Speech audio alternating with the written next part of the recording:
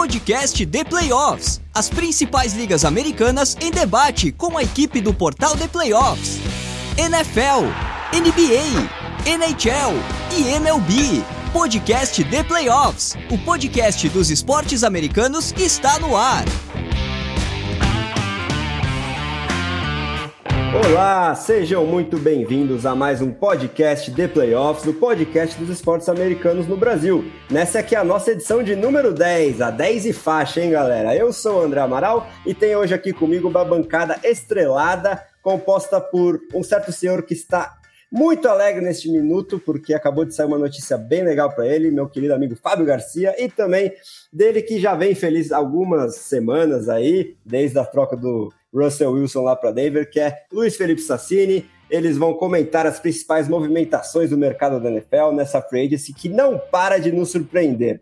Traremos os times que estão se destacando tanto do lado positivo quanto negativo, além, é claro, de analisar mais a fundo as principais manchetes dos últimos dias e horas, envolvendo alguns proeminentes quarterbacks, conhecidos como Deshaun Watson e Baker Mayfield, e a bomba dos últimos minutos, Davante Adams, no Las Vegas Raiders, se tornando o wide receiver mais bem pago da história da NFL. Mas antes de eu passar os nossos recados importantes e a gente mergulhar de vez nesses assuntos, vou apresentar o time de analistas que está aqui comigo hoje, começando por ele, que foi surpreendido mais do que positivamente. Vou chamar o bom dia, boa tarde, boa noite de Fábio Garcia. Eu ia te perguntar, aqui estava escrito na minha pauta, Fábio, se você estava feliz com a sua nova dupla de edge rushers, né? Chandler Jones chegando para Las Vegas. Mas agora eu quero que você demonstre toda a sua satisfação com um novo wide receiver 1 vestindo preto e prata. Manda a bala aí, Fábio. Grande André Amaral, muito boa noite para você, bom dia, boa tarde para quem está nos ouvindo no podcast, né? Já deixo um abraço gigante aqui para o meu amigo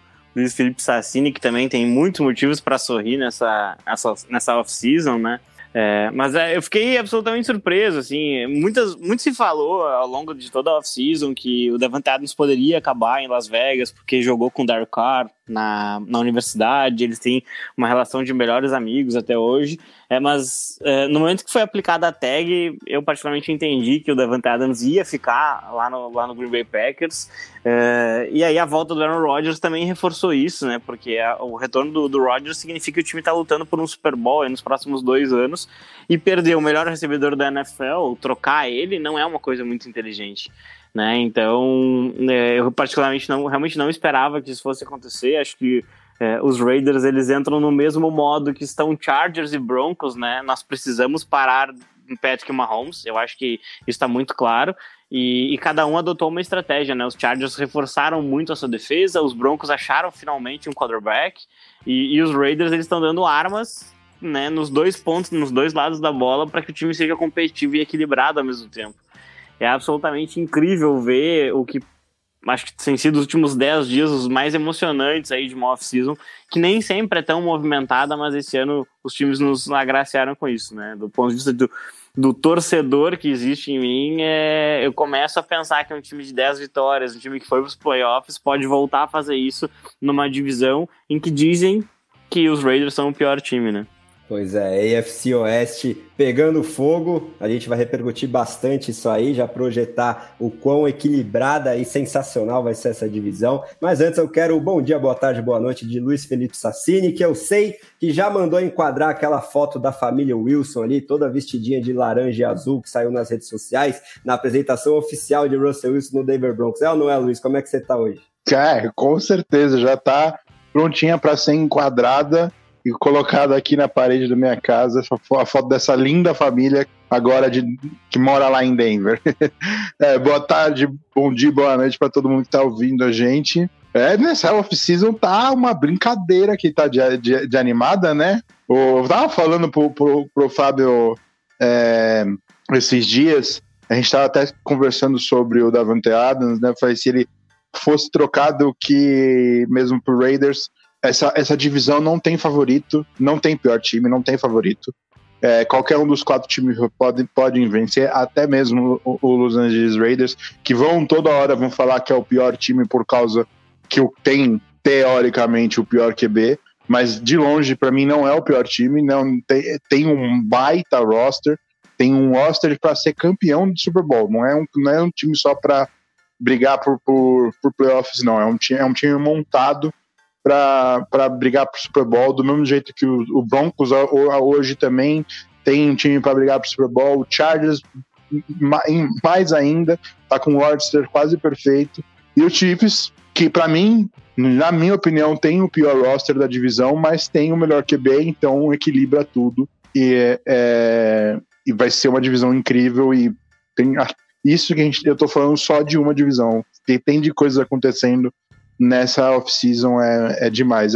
Talvez a off-season mais movimentada que eu consigo lembrar, e mais caótica que eu consigo lembrar. Sem dúvidas, né? A gente vai pensar aí os principais destaques e daqui a pouco eu vou dar os números precisos aí, todas as informações dessa troca que acabou de acontecer envolvendo a Davante Adams, mas antes vou passar aqueles recados que não podem faltar. Essa edição do podcast The Playoffs foi gravada e editada pela WP Oncast. Grave seu podcast ou qualquer material de audiovisual, você também. Só falar com o Pix, nosso grande amigo aí, o chefe das editorias de audiovisual, e tirar as suas dúvidas ou contratá-lo diretamente. Ele é muito acessível pelo telefone ou WhatsApp, DDD 54 99 620 5634 ou pelo site grupowpcom.com.br.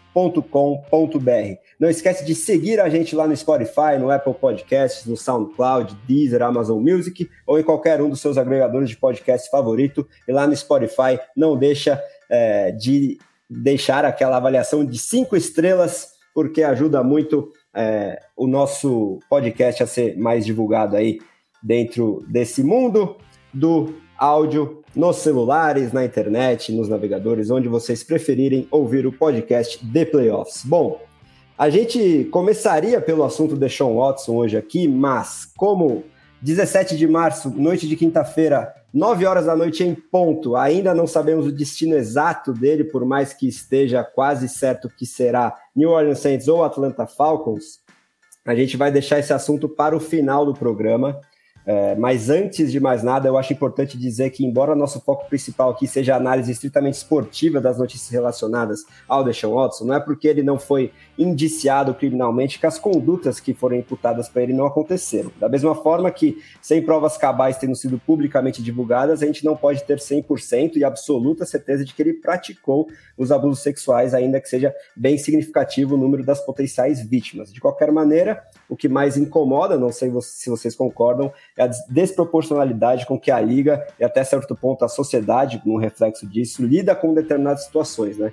Talvez uma maior cautela e respeito à seriedade disso tudo fosse aconselhável quando a gente tem um exemplo recente aí do Calvin Ridley, que foi rapidamente e sumariamente suspenso por fazer apostas esportivas, um comportamento certamente reprovável quando você é um atleta profissional, mas com certeza menos grave do que acusações que foram feitas contra o Watson. Então, só para deixar esse disclaimer aqui no início do programa, a gente vai focar no aspecto esportivo, mas tem muita gente que se preocupa com a seriedade aí dos assuntos extra-campo do Deshaun Watson, então acho importante falar isso antes da gente falar de NFL, de esportes mesmo, que é um assunto bem mais leve, bem mais agradável para a gente comentar. Então, Davante Adams acaba de sair do Green Bay Packers e ir para o Las Vegas Raiders, custando 2 picks, né, desse próximo draft. Uma delas certamente é de primeiro round aí dos Raiders e a outra ainda não foi esclarecida de qual round é. Se vocês souberem, vocês já me avisam aí, hein, companheiros. E o contrato do Davante Adams já foi divulgado, um total de 5 anos com 141,25 milhões de dólares, o que dá uma média de 28,25 dólares por ano, tornando ele o recebedor mais bem pago da história da National Football League. Então, vamos falar um pouquinho sobre o que isso significa mais aprofundadamente. Agora o Fábio já falou mais do lado torcedor dele, agora eu quero, do seu ponto de vista analítico, Fábio, fala mais um pouquinho aí do que significa essa troca, tanto do lado dos Packers quanto dos Raiders. Então, de uma maneira mais analítica, eu acho que mostra um novo regime na franquia, né? Mostra que os Raiders eles estão vivendo uma nova era, que não quer dizer que vai ter sucesso ou que vai ser fracasso, mas que é uma nova forma de atacar o mercado, né? A troca do Yannick Ngakoue, por exemplo, para os Colts foi por um cornerback, né? O Rock Ya-Sin teve um ano muito bom em 2021. Ela tinha sido acertada um dia antes de assinar com o Chandler Jones. Mas o time simplesmente ele não fez a movimentação até efetivamente assinar com um novo edge rusher para não criar um buraco no roster sem poder suprir com algum jogador. Eu acho que isso mostra um pouco mais de maturidade de lidar com as situações. Às vezes, alguns sentimentos que a gente tinha olhando os movimentos dos Raiders é que as coisas eram feitas mesmo meio que no feeling, assim, meio que numa coisa um pouco ultrapassada, de quase que sensorial, assim, que é muito a cara do John Gruden em si. Então eu acho que representa isso, assim, os Raiders eles deixam de ser uma piada, pelo menos ao que tudo indica, eles deixam de ser uma piada e passam a ser um time que está disposto a tentar competir. A divisão é extremamente difícil, mas coloca, eu acho que a franquia de Las Vegas numa posição de poder contar com 2 wide receivers número 1, né? Eu falava já isso na última temporada, né? O Hunter Renfrow é um wide receiver número 1. Ele pode não ser o tradicional número 1 que a gente está acostumado, o Julio Jones joga outside, briga pela bola no céu. Mas ele é um recebedor número 1, com certeza. E tem o Darren Waller também, que é um tight end extremamente físico e que consegue atingir o ponto mais alto para fazer recepções muito difíceis e contestadas, né? Então eu acho que o Derek Carr agora tem 3 armas absolutamente excelentes e complementares, e os Raiders têm um ataque bastante interessante nas mãos de um coordenador ofensivo, né, no head coach, que é um coordenador ofensivo de natureza, que é capaz de extrair tudo que esse grupo tem, né? Então, do ponto de vista de briga na divisão, eu acho que essa troca coloca os Raiders a brigarem dentro da divisão, né? O Luiz fala muito isso, que são 4 times que estão no mesmo patamar, e realmente talvez estejam, se não estão no mesmo patamar, estão muito próximos. Então eu vejo que sim, isso traz os Raiders de volta para o jogo, né? Então é absolutamente incrível que o time tenha tido a coragem de puxar o gatilho, e acho que a compensação, né, não foi algo muito alto, mesmo se for uma primeira rodada e uma terceira, é basicamente uma escolha de segundo dia a mais do que recebido no Amari Cooper 2-3 anos atrás, né? E a distância entre Amari Cooper e Davante Adams para mim é gigantesca, né? Então parece ter sido uma boa troca. Boa, e aí, para eu emendar com o Luiz, eu quero que você analise um pouquinho mais o lado dos Packers, né? Porque saiu aqui no Twitter também, né, nas principais redes sociais e de notícias, o complemento dessa notícia do Davante Adams, porque muita gente se perguntou, né? Nossa, que estranho, o Aaron Rodgers assinou finalmente a renovação com os Packers, terminou a novela, e aí, poucos dias depois, o Davante Adams sai. Mas o Schefter, o Rappaport, os principais insiders da NFL estão garantindo que o Aaron Rodgers assinou o contrato já sabendo que não teria mais o Davante Adams para lançar a bola, né? Desfazendo essa que foi a dupla entre signal caller e recebedor mais proeminente da NFL nos últimos anos. Então, Luiz, fala pra gente se isso te surpreendeu e como é que você vê os Packers daqui para frente sem o Aaron Rodgers ter para quem lançar a bola, pelo menos hoje, 17 de março de 2022, né? Na verdade, não me surpreendeu muito, não, cara. Eu já imaginava que o Davante Adams não jogaria mais pelo Packers, porque o contrato que o Adams conseguiu e estava querendo, por mais que o cap seja maleável, né, os times conseguem fazer movimentações para botar um contrato de tal jogador dentro do seu cap, se for da vontade do time. Era muito grande esse contrato. O Packers já está fazendo maquiagens no seu cap há algum tempo, então já essa malicidade já não está tão fácil para o Green Bay Packers.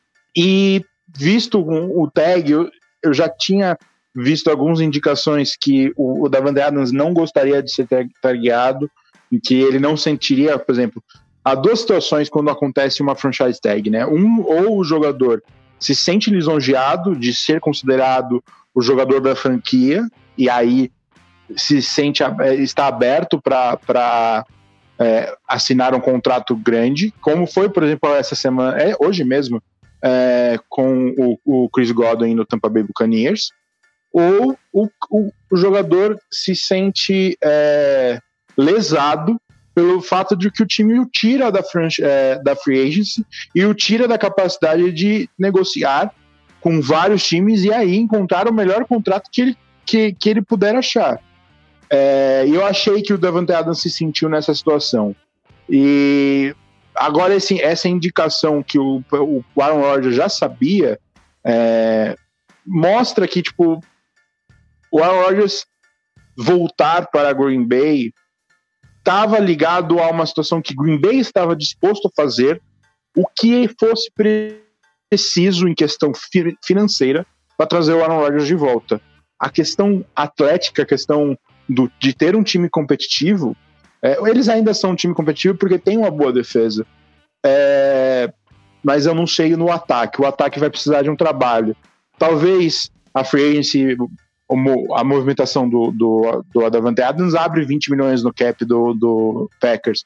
Então, talvez na free agency eles consigam encontrar alguém. Odell Beckham Jr. pode ser um nome que apareça em Green Bay. O Cole Beasley, eu acho que é bem provável que apareça em Green Bay. Então, não vai ser igual exatamente a mesma coisa que você ter o Davante Adams, mas ainda são jogadores bons que o Aaron Rodgers vai conseguir trabalhar. Se ir numa conferência mais enfraquecida, né, que a gente está falando, a AFC está muito mais forte do que a NFC nesse ano e possivelmente por nos próximos anos até novos QB surgirem na liga, né, e devem surgir em alguns anos, e provavelmente para a NFC, porque a maioria dos times da NFC vão estar com escolhas altas de draft. Mas sim, é meio questionável, né? O Packers, eu acho que desde a decisão que hoje se prova cada vez mais errada de ter selecionado Jordan Love naquele draft, vem tomando decisões que são tentando salvar a sua pele exatamente por ter feito essa decisão errada. Vamos ver, eles precisam mais do que nunca montar um time que dê a chance para o Aaron Rodgers ganhar o Super Bowl e que ele ganhe o Super Bowl, porque o Packers está na situação de Super Bowl ou bust. Se eles não ganham o Super Bowl, é um fracasso para o que o Green Bay Packers está fazendo, porque depois que o Aaron Rodgers parar, essa conta vai chegar. E assim, até pegando o teu gancho aqui, Luiz, eu acho que a troca ela acabou de sair os termos aqui. Primeira e segunda rodada. Isso, primeira e segunda rodada.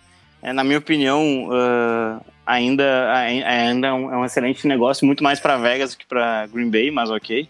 E o que eu acho que é assustador, né, na questão dos Packers é que, saíram as notícias de que o Aaron Rodgers já sabia que o Davante Adams não ia jogar mais, que a franquia já sabia que ele queria ir embora, mas então o timing é horrível, né? Porque você espera os melhores recebedores da free agency assinarem com outras equipes para depois trocar o seu recebedor?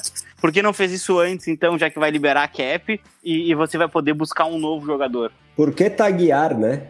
Mas o Fábio, Fábio, não. O taguear é porque você vai receber uma compensação maior do que potencialmente uma escolha de terceira rodada, caso você não assinar nenhum free agent nessa janela.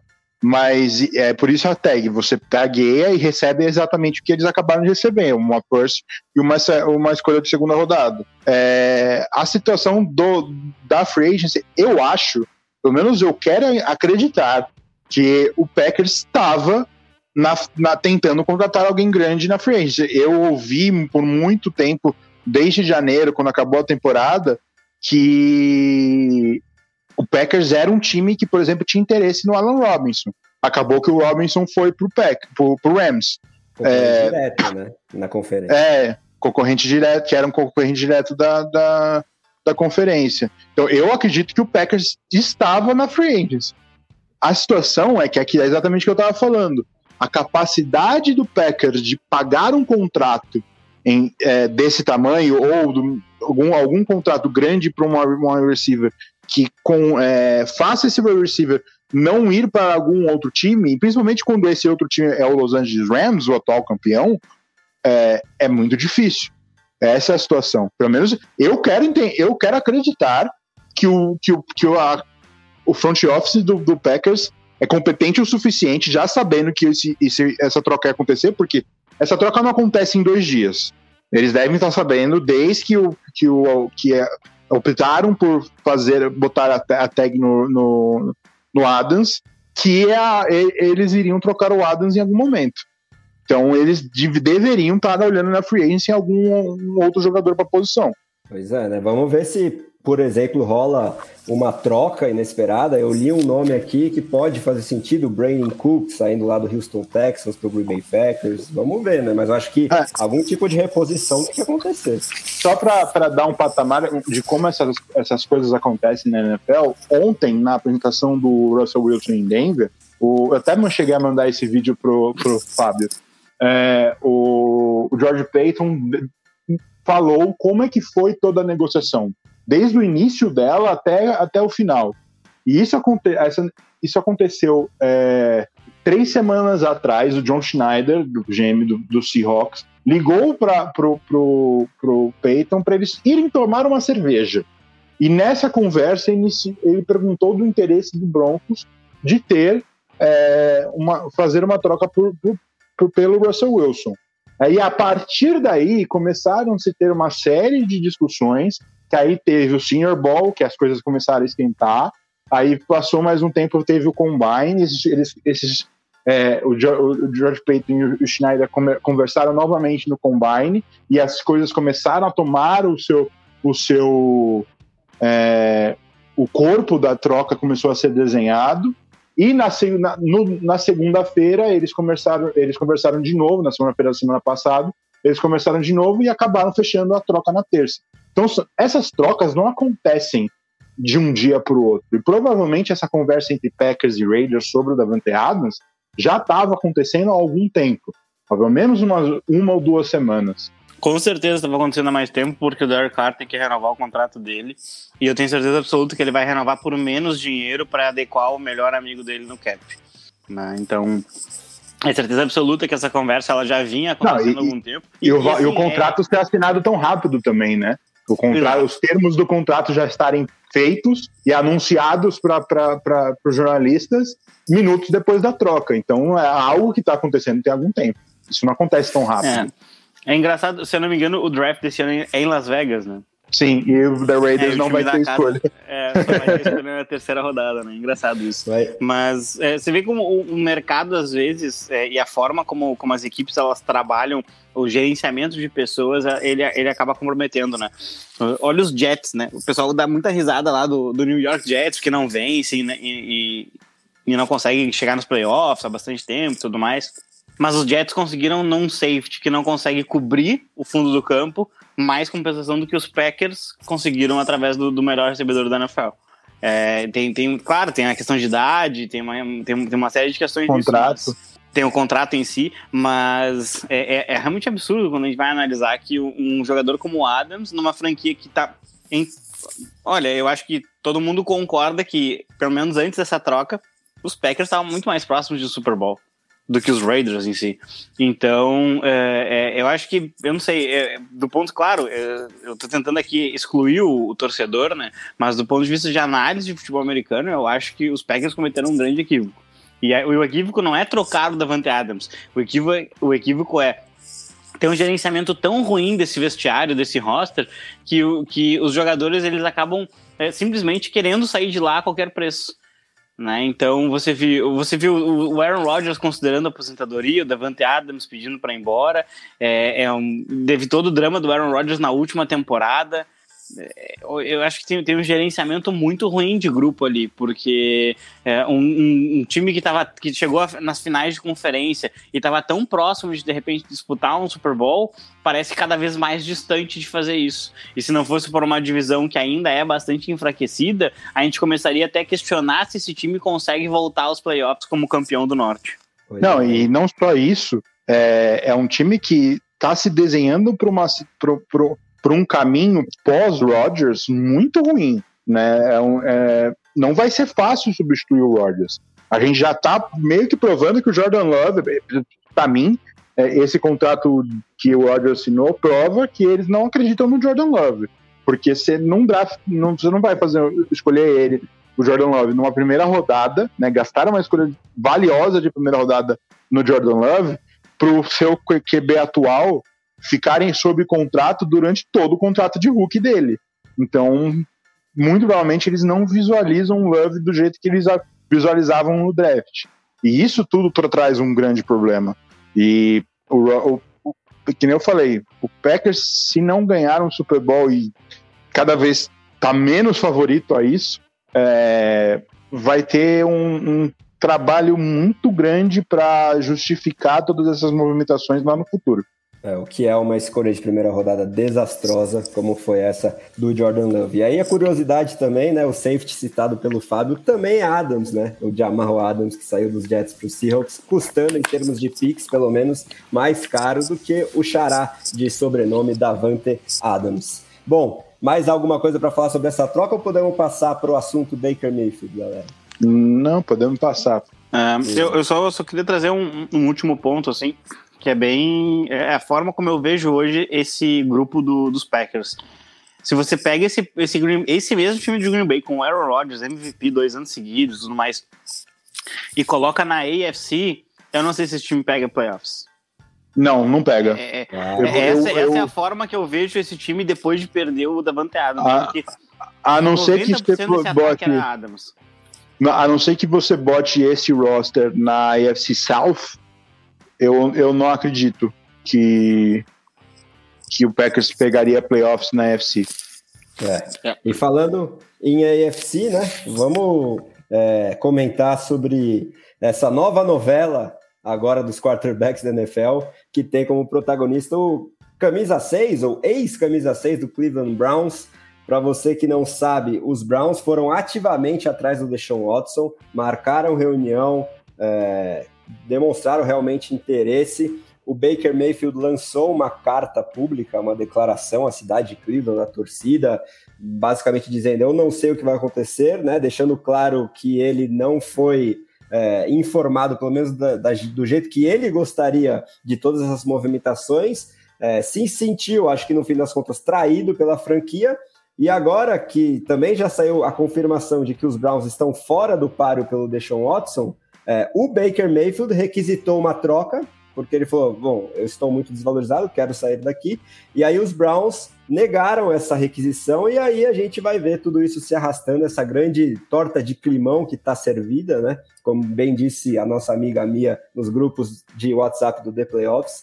Então eu quero saber do Fábio se você concorda comigo que, se não no curtíssimo prazo, porque algumas peças interessantes ainda estão nesse elenco do Cleveland Browns, mas no médio e longo prazo, essa bomba toda aí dos últimos dias envolvendo o Baker Mayfield pode custar caro, e a gente já pode rotular os Browns como um dos destaques negativos aí dessa off-season, dessa free agency, por administrar muito mal essa situação de quarterbacks, né? Assim como eu falei sobre os Packers, vale para Cleveland também, né? O gerenciamento de pessoas dentro de Cleveland é horrível.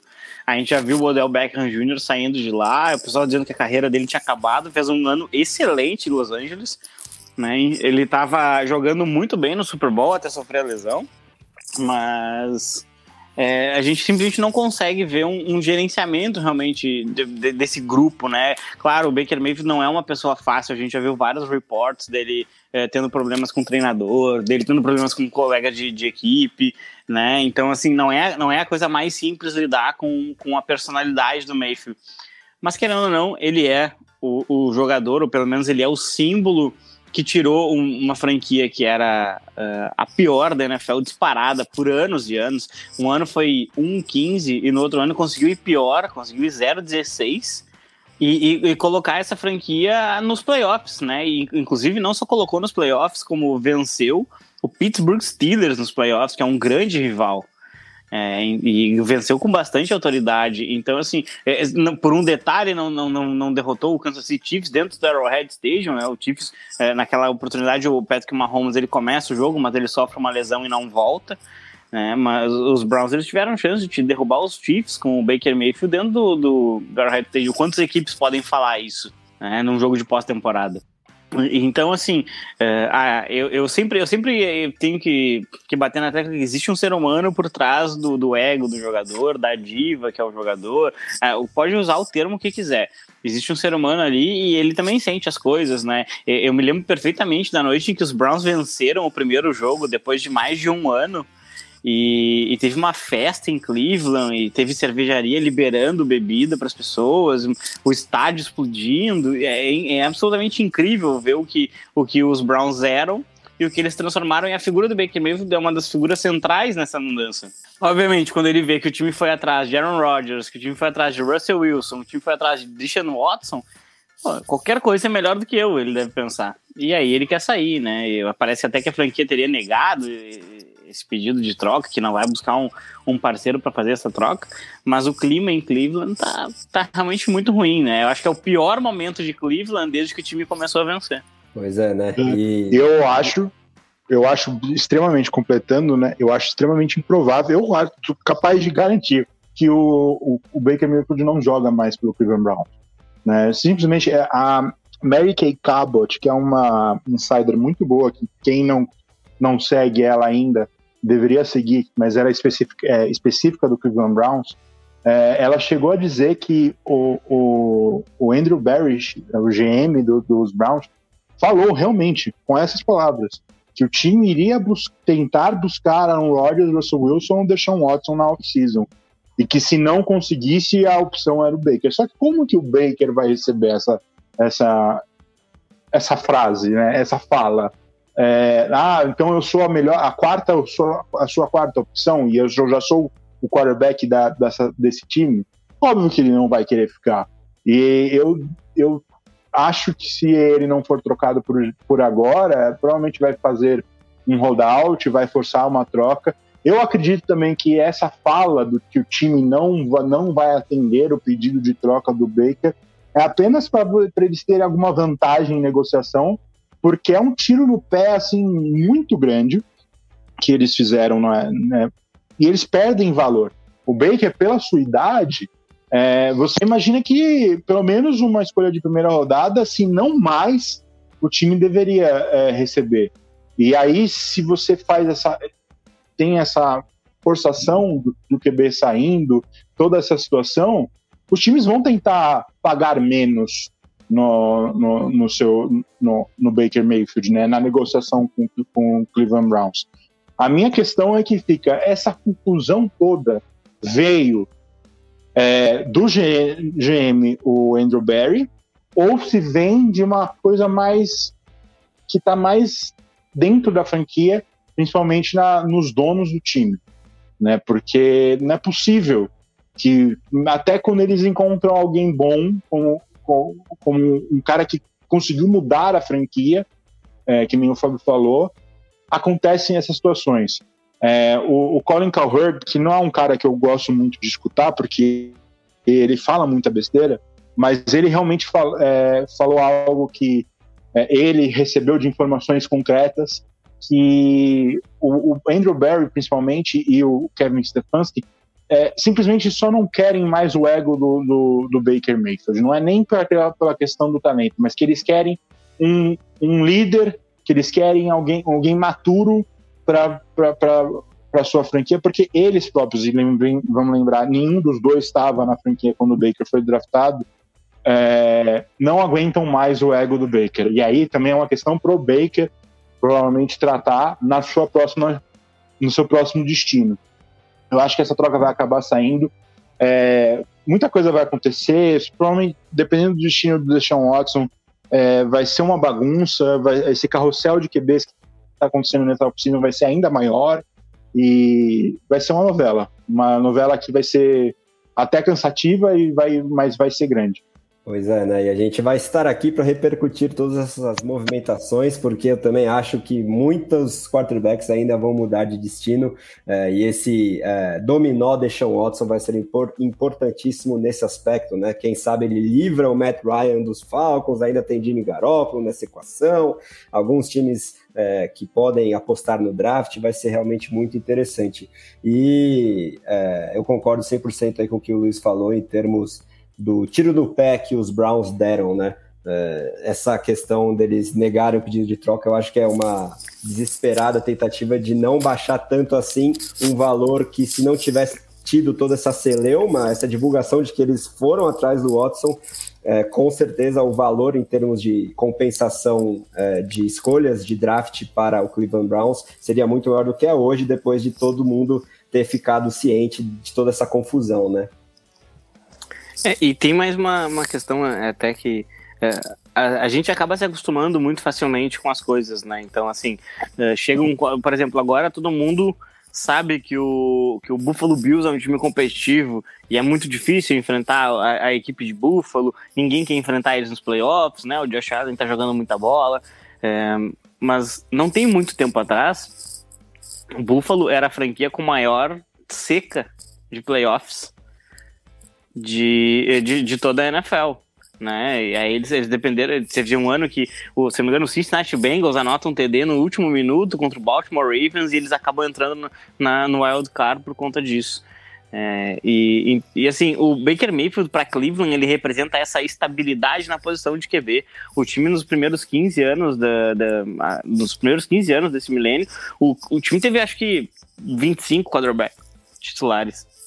Isso é um número inacreditável, né? Você olha para New England Patriots, por exemplo, tinha só o Tom Brady, basicamente, tirando o ano da lesão dele, ou quando ele não jogava a última partida do ano para se poupar para os playoffs, né? O Packers com o Aaron Rodgers, então, assim, essa estabilidade na posição de QB é extremamente importante. Isso atrai free agents, isso dá mais tranquilidade para um jovem se desenvolver, isso faz essa franquia ela ser absolutamente mais estável como um todo. Olha os Steelers, né? Os Steelers têm estabilidade na posição de head coach há muitos e muitos anos. Tinham estabilidade na posição de QB e era um time que o Big Ben, você pode falar o que você quiser, ele nunca perdeu mais do que venceu numa temporada, né? Então, assim, eu acho que isso vai afetar muito profundamente a franquia dos Browns se eles não conseguirem um quarterback que seja realmente um franchise quarterback, né?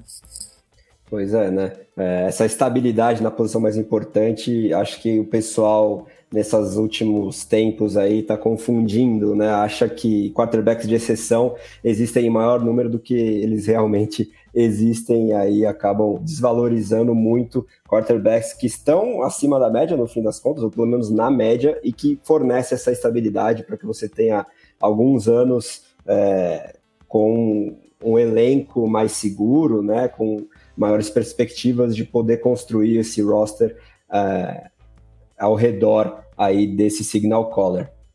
Bom, antes da gente partir para os destaques positivos e negativos da Free Agency aí, que os meus analistas quiserem citar, o Luiz acabou de falar aqui no nosso chat privado que surgiu uma info interessante aí do Adam Schefter sobre o Deshaun Watson. Luiz, o que é? Na verdade é sobre o Matt Ryan, mas obviamente vai influenciar no Deshaun Watson. O Schefter está dizendo que o Ryan tinha uma opção no contrato que se torna de 7,5 milhões, que se tornaria garantida amanhã. Mas o Falcons e o Ryan acordaram em botar esse deadline mais para frente, acho que ficou para terça-feira, então terça ou segunda-feira o Falcons ganhou 4 dias a mais nesse tempo para esse valor se virar garantido, o que indica muito que os Falcons estão bastante envolvidos na troca do Deshaun Watson, porque não haveria motivo algum para o time fazer essa movimentação se não fosse algo relacionado ao Deshaun Watson.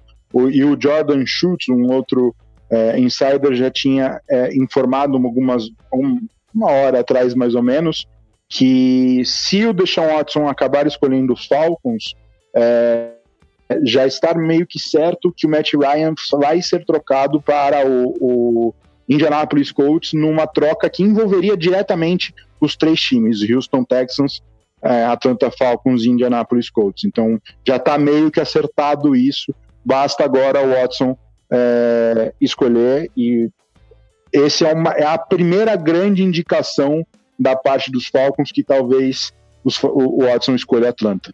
Alguns jornalistas de Atlanta já cravaram, inclusive, mas a gente ainda não pode ter certeza nenhuma, enquanto um dos principais insiders aí não cravar, mas esse novo capítulo aí, essa questão do adiamento desse bônus do Matt Ryan faz muito sentido para que concluamos que o Atlanta Falcons é o favorito neste instante para ficar com o Deshaun Watson.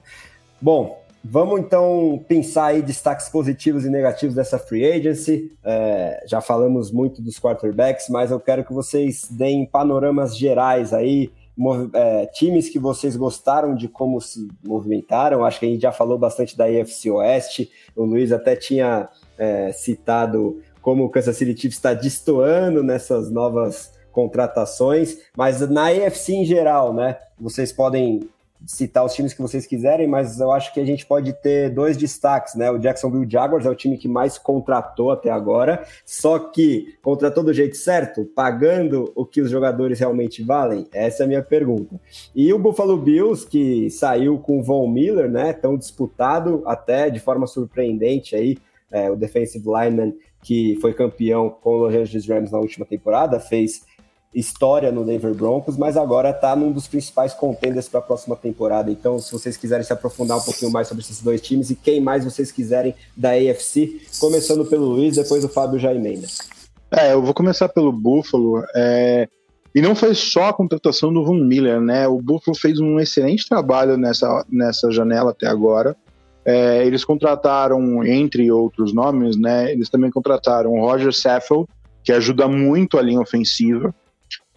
Contrataram o Tim Settle, que também é um bom defensive lineman, que por um valor bom, barato até, e ele é bem underrated, né? Não é tão falado na liga, mas para quem acompanhava os jogos de Washington, é um bom jogador.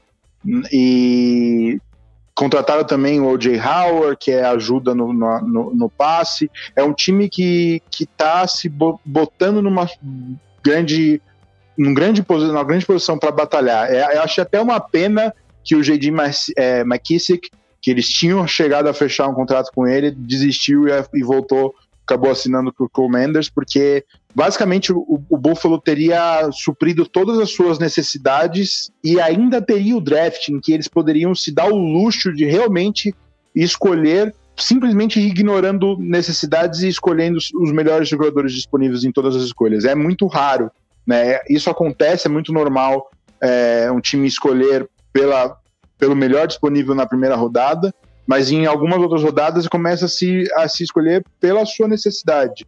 E o Buffalo poderia chegar nessa situação do draft de não ter nenhuma grande necessidade e aí olhar só pelo que tem melhor de disponível na seleção de jogadores.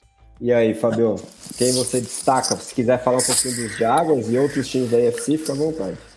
Os Jaguars me surpreenderam um pouco, né? Algumas contratações, elas pareceram um pouco o famoso overpay, né? Acho que eles gastaram demais com alguns recebedores, que é difícil dizer que uma pessoa que eles não valem aquilo, né? Mas é que talvez eles pudessem ter pago um pouco menos, né? O Zay Jones, por exemplo, né? O Christian Kirk, então pareceram contratos um pouco caros. Até se você for ver, o Allen Robinson que inclusive tem uma história nos Jaguars, né? Ele fechou com os Rams por um valor mais baixo, né? Num valor anual mais baixo. Mas tá num contender, não sei o que e tal, mas de repente poderia produzir mais do que o Christian Kirk. De todo modo, 3 contratações nessa free agents para mim foram extremamente inteligentes, e eu acho que podem mudar aí o patamar dessas equipes, né? O Miles Jack foi contratado, ex-Jaguars, né? Foi cortado pelos Jaguars, mas ele acabou indo lá pro Pittsburgh Steelers. Eu acho que ele chega e ele vai ajudar bastante aquele miolo defensivo dos Steelers, né? Então eu achei uma bela contratação mesmo. O Von Miller, obviamente, lá em Buffalo, né? O Buffalo Bills, ele bateu na trave já algumas vezes e o time tá deixando bem claro que ele não quer mais bater nessa trave. Então eu tô achando essa agressividade muito interessante. E a terceira não é exatamente uma contratação, mas é um reporte de que deve acontecer, e eu acredito que seria muito, muito, muito importante que acontecesse para o sucesso do Joe Burrow, né? O La'el Collins, que foi dispensado, o right tackle lá do Dallas Cowboys, vai se encontrar com o Cincinnati, e os reportes são de que eles devem chegar a um acordo. Isso acontecendo vai fortalecer ainda mais essa linha ofensiva que está sendo alvo de reforços lá nos Bengals. Então, particularmente, eu acho que essa construção de uma OL mais forte em Cincinnati e essa busca de pass rush lá em Buffalo, um pass rush sólido, né, com um cara que é extremamente campeão, vencedor e é uma liderança super positiva como o Von Miller, mostram que essas equipes elas aprenderam com erros e elas querem chegar no patamar mais elevado, né? E eu acho que tudo isso também é um reflexo de Patrick Mahomes, tá? Eu vou ser bem sincero. Eu acho que todos os times na AFC eles são construídos para vencer o Patrick Mahomes, porque ele é o melhor jogador da NFL, pelo menos do ponto de vista ofensivo. Tem gente que fala que o Aaron Donald é melhor, não vou entrar nessa discussão.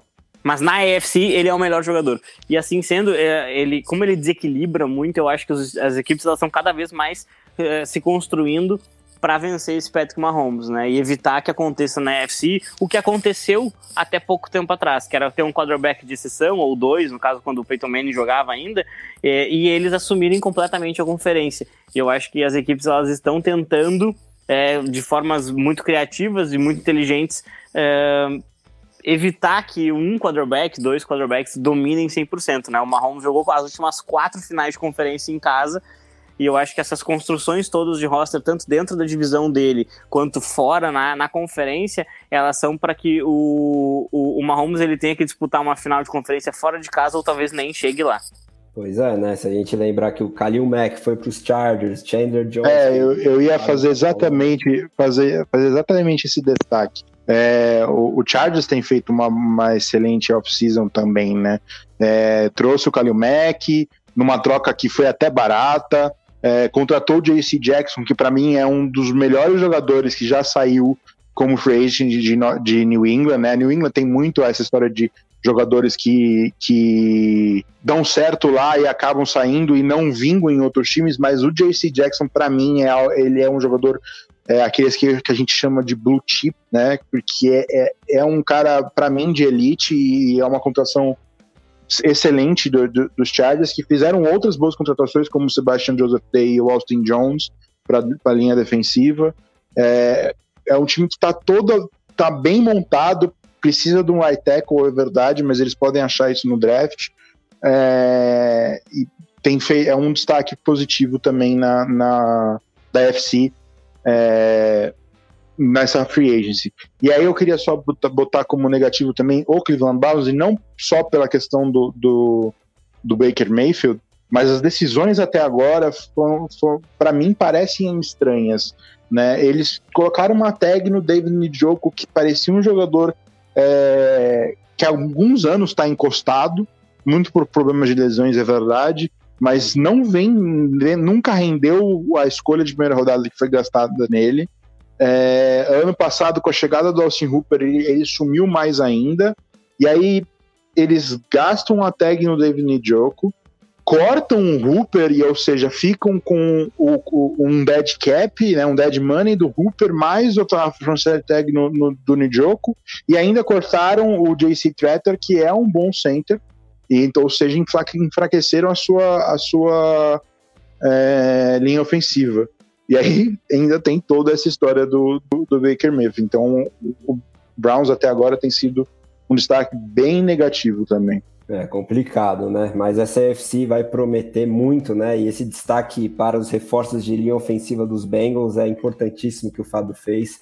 A gente tem que respeitar o time que é o atual vice-campeão da liga, e melhorando esse ponto que era destacadamente o mais fraco, também vai brigar forte nessa conferência tão disputada que é a AFC. Agora vamos para o outro lado aí, para a NFC. Vocês podem citar os times que vocês quiserem como destaques positivos ou negativos, ou algum contrato específico que vocês gostaram, acharam mais caro do que deveria ser. Talvez começando pela NFC Sul, né, que parecia que seria uma terra de ninguém, mas com o Tom Brady desaposentando, a gente volta a ter os Buccaneers ali nas cabeças como um dos principais favoritos a atingir o Super Bowl via NFC, e o Deshaun Watson iminentemente assinando com o Atlanta Falcons ou New Orleans Saints, né, parece que vai ser um desses dois o destino dele. Fica bem interessante, né, Fábio? Então fala pra gente aí sobre a NFC, a Free Agency, os destaques positivos e negativos que você tem pra gente. Pô, então, André, eu até brinquei, né, que eu não sei ver NFL sem Tom Brady. Não sei, eu não vou chegar aqui e mentir que eu acompanhava a NFL antes do Tom Brady entrar, porque pouquíssimas pessoas no Brasil faziam isso, na minha opinião, né? Mas eu particularmente fiquei feliz com o retorno dele, porque eu tenho aí aquela coisa do analista e torcedor ao mesmo tempo, né?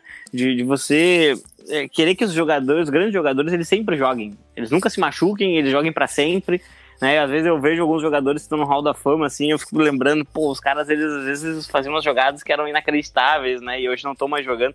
Então foi legal ver o Tom Brady retornando. E isso muda completamente o panorama da divisão, com certeza. Ele é o principal candidato a ganhar a divisão e a ter uma participação relevante nos playoffs, com certeza, né? E a chegada dele já fez a linha ofensiva, ela perdeu realmente um membro, mas o center já voltou também. O Gronk deve voltar também. Então, e o Tom Brady, já pelos reports, o Tom Brady está trabalhando para que o Julio Jones, né, cortado pelos Titans, para que o Julio Jones vai jogar novamente na NFC South, né, mas dessa vez pelos Buccaneers, e daria um ataque só de Julio Jones, Gronkowski, Mike Evans e Chris Godwin, né, que renovou o salário dele recentemente com os Buccaneers. Então, assim, é um time que tem muito poder de fogo, é um time que perdeu pouquíssimas peças desde o Super Bowl que venceu, então sim uma equipe para ficar de olho. Eu acho que a gente tem que destacar também algumas alterações de elenco, né? Eu acho que o ataque dos Dallas Cowboys ele fica um pouco mais fraco sem o La'el Collins e sem o Amari Cooper. O ataque do Los Angeles Rams fica bem interessante com a chegada do Allen Robinson. Eu achei que foi muito interessante essa contratação. Acho que é uma equipe que perdeu um pouco da OL no seu left tackle, mas não está parado e está tentando ganhar o título novamente, né? A perda do Von Miller na defesa deve ser sentida, mas ainda tem o Aaron Donald, né? Então, tem a questão do Deshaun Watson, que é uma questão meio difícil a gente comentar na base do achismo, né? Tem momentos que parece que os Saints são os grandes candidatos, em outros momentos os Falcons. De qualquer maneira, ele chegando em qualquer uma dessas duas equipes faz a qualidade delas elevar de uma maneira tão grande que são capazes de disputar com o Tom Brady o título da divisão. Qualquer uma das duas, na minha opinião, vai correr por fora com o Deshaun Watson, né? O Brady vai ser favorito com os Bucks, mas ainda assim são equipes que poderiam tranquilamente chegar no wild card e disputar ali na fase final da temporada. E um ponto interessante eu vou trazer aqui um tweet que o Deebo Samuel acabou de publicar, né? Ele falou uma coisa que todos nós sentimos, mas é engraçado quando um jogador fala, né? Ele falou, a nossa conferência ficando cada vez mais e mais fraca, né? E é verdade, né? Os 49ers não perderam peças tão relevantes, né? Então eles podem muito bem chegar numa final novamente, de repente até vencer a final da conferência e voltar ao Super Bowl. Mas é incrível como a NFC perdeu talento nesses últimos 10, 15 dias. Pois é, né? Cada vez mais desigual, pelo menos no papel, essa comparação entre as conferências. E você, Luiz, quais são os destaques da NFC nessa free agency, tanto do lado positivo quanto negativo? O meu lado positivo vai ser até um pouco estranho, mas é exatamente pela falta de movimentação do que pela movimentação exagerada. O Detroit Lions, para mim, é um destaque positivo. Eles fizeram poucas movimentações até agora. A maioria delas foram renovando bons jogadores que, apesar de não serem jogadores muito conhecidos ou caros, né, badalados, mas eles renovaram bons jogadores no Alex Anzalone e no Tracy Walker. Eles contrataram o DJ Shark, que é um bom wide receiver e é uma necessidade do time, que para mim, se você for comparar, é quase do mesmo nível do Christian Kirk, pelo um contrato extremamente mais barato do que o Christian Kirk. Para mim, o lado positivo das movimentações do Lions, que apesar da alta quantidade de cap, um time que tem a indefinição na posição de quarterback, né? Você não sabe, você não tem o seu, com todo respeito ao Jared Goff, você não tem o seu quarterback do futuro. Às vezes saem contratando jogadores muito caros, né? Pegando aqui esses jogadores que chegam na free agent como os mais bem ranqueados entre os free agents e dão um overpay neles, e como a gente viu no Jaguars esse ano, às vezes nem é um desses jogadores, e dá um overpay só para trazer ele para esse time, e esse cara nunca vai se pagar. E aí o Lions, eu acho que eles estão fazendo direito, não estão gastando loucamente para suprir defeitos do time, porque eles sabem quais são os seus limites, eles sabem que enquanto eles não tiverem um quarterback de franquia, eles não vão brigar, ainda mais numa divisão com o Aaron Rodgers.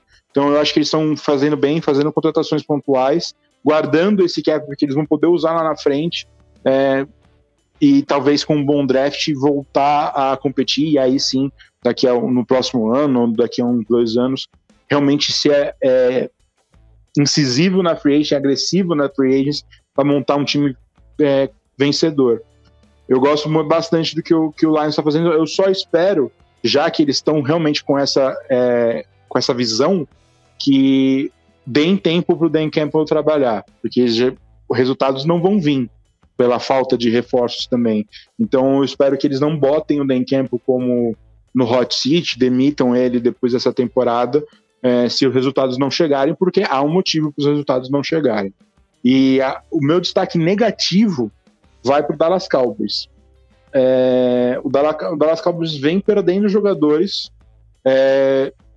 A situação do Randy Gregory, para mim, é um pouco bizarra. Eles tinham acertado a renovação do Randy Gregory, mas eles acabaram perdendo o Randy Gregory para o Broncos, porque eles colocaram no contrato uma linguagem que permitiria o time a recuperar parte do dinheiro garantido do contrato em caso do Randy Gregory ser multado pela liga, né?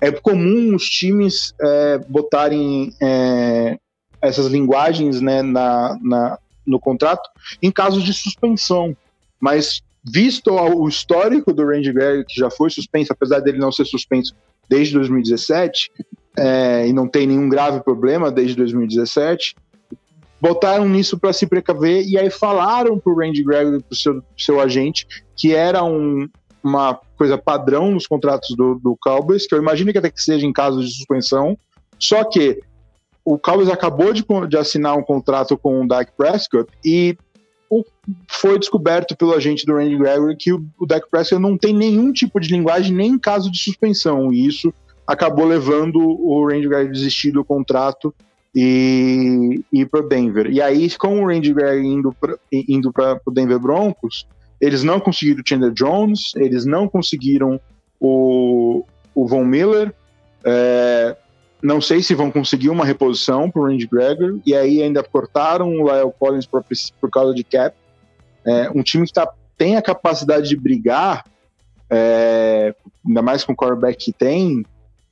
Esses cortes são estranhos, essas derrotas que eles estão sofrendo na free agency são estranhas, e para mim tá ficando bem abaixo do que você se espera de um time que quer brigar, quer chegar pro Super Bowl, que há uma cobrança maluca desse time voltar pro Super Bowl há algum tempo, vindo da torcida, vindo do Jerry Jones, e não parece ser uma boa free agency.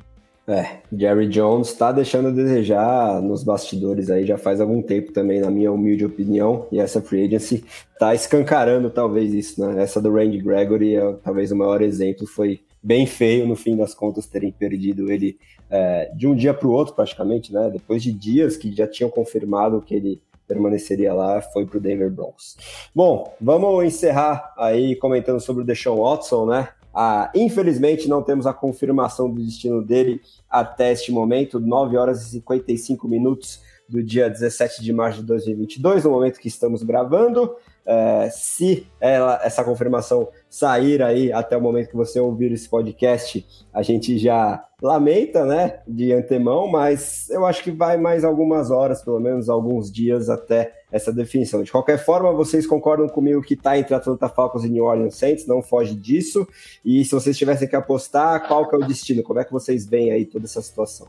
Eu concordo, está exatamente entre esses dois times, e a demora para essa troca sair me indica que a escolha do Watson é o Atlanta Falcons. Não teria por que o Saints enrolar para fazer alguma movimentação de cap para incluir o Watson no seu cap, né? A situação para mim, o que está acontecendo no momento é realmente, que o Jordan Schultz falou, a troca do Watson para Atlanta vai envolver uma outra troca do Ryan, provavelmente realmente sendo uma troca envolvendo 3 times, que não é comum na NFL, em que a troca do Ryan faria com que o Falcons abrisse uma boa parte do cap para botar o Watson nela. E aí o Falcons está nessa correria para acertar, não é uma troca fácil, independente de qualquer forma, não seria uma troca fácil sem ainda ter essa situação do Ryan, mas com essa situação do Ryan indo para um terceiro time, tudo isso tendo que ser acertado, e os boatos que estão falando que o Falcons entrou nessa disputa realmente pelo Watson nessa semana. Então, que nem eu falei lá no começo do programa, essas trocas não acontecem do dia para a noite. Então são coisas que demoram, coisas que têm que ser acertadas num tempo. E com o Falcons entrando na jogada, essa história atrasou ainda mais. Então eu acredito que ele vai parar na Atlanta Falcons, e o Ryan, possivelmente, eu vou acreditar no reporte do Jordan Schultz, vai parar no Indianapolis Colts. Não, essa troca não deve acontecer hoje, talvez nem aconteça amanhã, só semana que vem, mas eu acredito que o destino vai ser o Atlanta Falcons. E você, Fábio, acha que tá pintando por aí mesmo o Deshaun Watson voltando para casa, entre aspas, ele que é da região ali da Georgia? Olha, eu particularmente acho que a troca com os Falcons ela é mais difícil de acontecer. Ela envolve mais de um time, mais de 2 times no caso, né? E isso pode acabar dificultando um pouco as coisas. Apesar de eu achar super justo o Matt Ryan ter a chance de competir, eu acho que de repente essa troca ela vai acabar melando um pouco e vai ficar realmente um pouco mais difícil, e o Deshaun Watson vai acabar jogando lá no New Orleans Saints, na minha opinião, que transformaria o Saints numa equipe extremamente perigosa, né? Uma defesa extremamente inteligente lá com o Dennis Allen, que agora é o head coach, né? Uma defesa muito, muito forte, e teria um quarterback de exceção jogando, né? Então, a minha aposta ainda vai ficar com o New Orleans Saints. Eu sei que as conversas estão mais quentes, pelo menos os reports são mais quentes para Atlanta, mas eu acredito que o Deshaun Watson vai substituir o Drew Brees lá em New Orleans. Vamos observar, né? Será que o Sean Payton se arrepende, muda de ideia? Enfim, capítulos quentes estão por vir nos próximos dias, podem ter certeza. Fábio, muito obrigado aí pela presença, pela aula de análise mais uma vez. Deixa seu destaque final aí pra galera. Um grande abraço, meu amigo. Eu que agradeço, André. Bom, a gente tá voltando aí aos podcasts, a gente teve umas semanas muito loucas de NFL, e desculpa, mas o meu destaque final ele vai ter que ser um destaque semi-clubista, né? Por que semi-clubista? Porque ele fica para essa AFC Oeste, né? É a divisão que possivelmente é a melhor da história da NFL, né? Eu obviamente não conheço todas as divisões da história da NFL, mas eu tenho certeza que dificilmente uma divisão foi tão recheada de talento em todos os times como está essa no momento. E então realmente o destaque fica para esses general managers, né? O George Paton, o Dave Ziegler e o Tom Telesco, que estão tentando diminuir a distância que existe de Mahomes para os outros quarterbacks através da construção de times e de staffs extremamente capazes. E eu acho que esse vai ser o primeiro ano em que realmente vai ser muito difícil ganhar a divisão. Os Chiefs são favoritos? Na minha opinião, ainda são. Não veio o draft, não terminou free agents. Hoje eu ainda colocaria a minha moedinha nos Chiefs, mas a distância deles para os demais está muito menor. E isso é bem perigoso para que os Chiefs acabem não conseguindo, né, vencer o que seria, eu acredito, que o 6º ou 7º título seguido da divisão, né? Então, o destaque que eu queria deixar era justamente isso, né? A gente teve chegado Chandler Jones, nos nomes mais fortes, pelo menos, né? Chandler Jones, Davante Adams em Las Vegas. A gente teve chegado somente Russell Wilson lá em Denver, né? E Khalil Mack, JC Jackson no time dos Chargers. Então é muita coisa, realmente é muita coisa para que a gente tá vendo de talento. E o pessoal tá até brincando agora, né, que a AFC West ela é a SEC da NFL, né, que é a conferência mais forte do college football, seria exatamente assim na NFL. Que da hora, hein? Vai ser muito legal assistir esses confrontos divisionais da AFC Oeste nessa próxima temporada. E o time do Luiz estará envolvido, né, Luiz? Então, vou te agradecer muito aí pela presença, também pela maravilhosa masterclass de análise. Nosso principal insider do The Playoffs, nos nossos grupos, é sempre um dos primeiros a postar as informações. Então, Luiz, valeu demais. Deixa seu destaque final aí pra galera. Talvez sobre essa AFC West também, que eu acho que você tem uma opinião um pouquinho diferente sobre as forças agora aí da divisão, mas deixa o destaque que você quiser, Luiz. Valeu. Eu realmente não sou capaz de apostar no Chiefs como o principal, o favorito. Para mim, a divisão não tem favorito. Mas o meu destaque, na verdade, antes de eu só vou agradecer a todo mundo que tá nos ouvindo no futuro, né? Então, quem está nos ouvindo de manhã, de noite ou de tarde, muito obrigado por ouvir a gente. E o meu destaque vai ficar para os jogadores que ainda são free agents, né? Apesar de tudo isso que já aconteceu, tem muito jogador bom ainda livre no mercado, né? Teron Armstead, Tyrann Mathieu, o Zadarius Smith que desistiu de assinar com o Baltimore Ravens, o Odell Beckham Jr., muito jogador, Leonardo Fournette, tem muito jogador bom ainda na Free Agency, e tem muita coisa para acontecer, então eu fico nesse destaque desses jogadores, para a gente ficar de olho nesses nomes.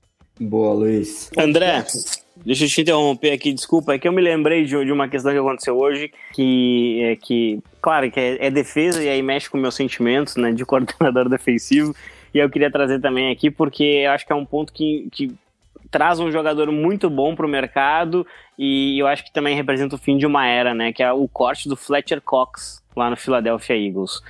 É um excelente defensive tackle, por muito tempo na NFL ele foi o melhor defensive tackle depois do Aaron Donald. Hoje já está um pouquinho mais veterano, e ele, para mim, é uma das grandes representações do título do Philadelphia Eagles.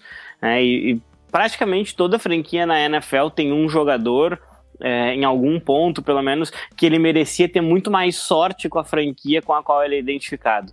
O Fletcher Cox teve essa sorte, pôde disputar um título, venceu esse título com os Eagles. A gente não viu essa mesma sorte com o Megatron, por exemplo, lá no Detroit Lions, ou com o Joe Thomas no Cleveland Browns, né?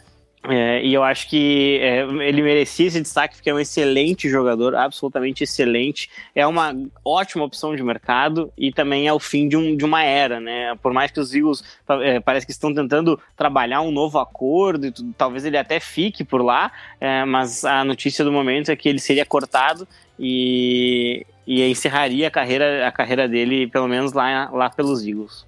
Maravilha, Fábio. Essa edição do podcast The Playoffs foi gravada e editada pela WP Oncast. Grave seu podcast ou qualquer material audiovisual, você também. Fale com o Pix e tire as suas dúvidas pelo telefone ou WhatsApp DDD 54 99620 5634 ou pelo site grupowpcom.com.br. Em nome de Fábio Garcia e Luiz Felipe Sassini, eu sou o André Amaral e essa foi a edição número 10 do podcast The Playoffs. Sexta-feira que vem estaremos de volta. Fiquem ligados, muito obrigado pela audiência, um grande abraço e até a próxima.